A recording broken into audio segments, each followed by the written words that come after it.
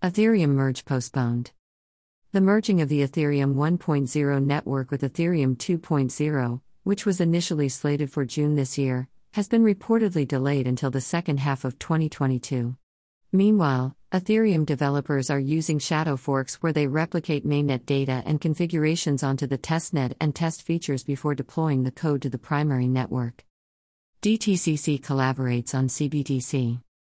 The clearing and settlements firm, Depository Trust and Clearing Corporation, DTCC, is working on Project Lithium, a CBDC trial, in collaboration with the Digital Dollar Project. This pilot focuses on exploring the value a CBDC brings to the financial services industry. Fidelity to offer 2 ETFs. Asset management company Fidelity Investments plans to offer 2 ETFs for investors looking to put their money in metaverse and crypto. The Fidelity Metaverse ETF, FMET, would invest at least 80% of its assets in securities included in the Fidelity Metaverse Index. Meanwhile, the Fidelity Crypto Industry and Digital Payments ETF, DIG, would have a similar exposure to companies related to crypto and blockchain. Bank of Canada brings quantum computing to crypto. Canada's central bank, the Bank of Canada, has teamed up with a startup Multiverse Computing to simulate scenarios where crypto and fiat currency can coexist using quantum computing. The results are already showing as Multiverse Computing's model was able to evaluate more than 1 octillion possible scenarios in 30 minutes, a feat that takes a regular PC longer than a human lifetime. Indian crypto trades dwindle. Since the enforcement of a 30% capital gains tax on crypto trades, the crypto trading volume in India has seen a significant drop. The trading on WazirX dropped by 72%, CoinDCX by 52%, and ZebPay by 59%. Furthermore, MobiKwik, a commonly used payment service on Indian crypto exchanges, has halted its services, citing unclear regulations. Also, several crypto exchanges, including the recently launched Coinbase, have suspended INR deposits via Unified Payments Interface (UPI) system for the same reason. Iran bans crypto to pilot CBDC. This week, Iran's Deputy Minister of Communications, Reza Bagheriasl, emphasized that the country will not recognize cryptocurrencies as a means of payment. Meanwhile, the Central Bank of Iran announced rules for issuing crypto rial, Iran's CBDC, whose pilot phase is imminent. Portugal Bank gets a nod to offer crypto services. Portugal's central bank, Banco de Portugal, has granted a license to Bison Bank to become the first crypto bank in the country. Consequently, Bison Digital Assets, the crypto subsidiary of Bison Bank, will offer custody and exchange services to the customers. Buterin is a citizen of Montenegro now. Ethereum co-founder Vitalik Buterin has been granted citizenship of a Southeast European nation, Montenegro.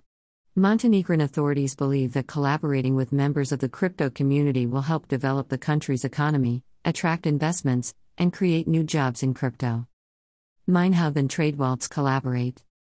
MineHub Technologies announced its partnership with TradeWaltz Incorporated to combine their blockchain platforms and enable seamless integration of the mining and metal supply chains with digital trade services in Japan. This announcement comes on the heels of the successful trial of a copper ore import trade executed by Sumitomo Corporation. Hogan Lovells blockchain-based DrivChain. The law firm Hogan Lovells launched a blockchain-enabled tech platform DrivChain, which supports summarizing, automating, or generating reports on any document or contract. It has also acquired its first client, BNP Paribas Real Estate. Kelly launches NFTs for Ukraine support. Retired NASA astronaut Scott Kelly has released an NFT collection, Dreams Out of This World, on OpenSea. These 3,333 pieces of artwork mark the International Day of Human Space Flight. All the proceeds from the auction will be donated to Global Empowerment Mission, a nonprofit that is providing aid in Ukraine. Binance gets in principle nod. Crypto exchange Binance has obtained in principle approval from Abu Dhabi's Financial Services Regulatory Authority, FSRA. It permits Binance to operate as a broker and dealer of digital assets in Abu Dhabi. Nexo's crypto card. Digital asset manager Nexo has partnered with MasterCard and ePocket to issue a crypto card in selected European markets. With this card, users can access a crypto credit line instead of spending their crypto at merchant outlets. MasterCard files Metaverse and NFT patents. MasterCard has filed 15 trademark applications with the United States Patent and Trademark Office, USDO. These patents cover a wide range of products, including NFT-enabled multimedia, e-commerce and payments in Metaverse, and NFT marketplaces. MLB's Dynamic NFTs. Major League Baseball has partnered with digital collectible company Candy Digital to turn baseball memorabilia into NFT collectibles. For this baseball season, Candy Digital will release NFTs that include 720 featured players whose stats will be updated daily. Each NFT will have distinct versions and rarity levels: core, uncommon, rare, epic, and legendary. NBA files for 4 trademarks. The National Basketball Association, NBA, has filed for a series of NFT-related trademarks earlier this month.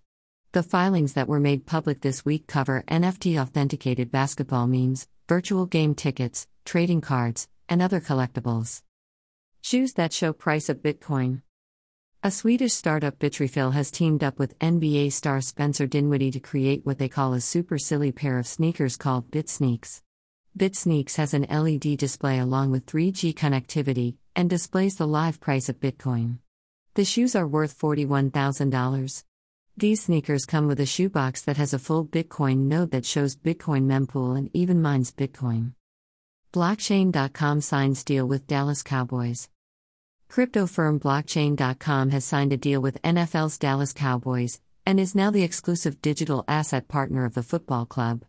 As a result, Blockchain.com is getting a TV, radio, and signage presence alongside having its own club space inside AT&T Stadium in Arlington, Texas.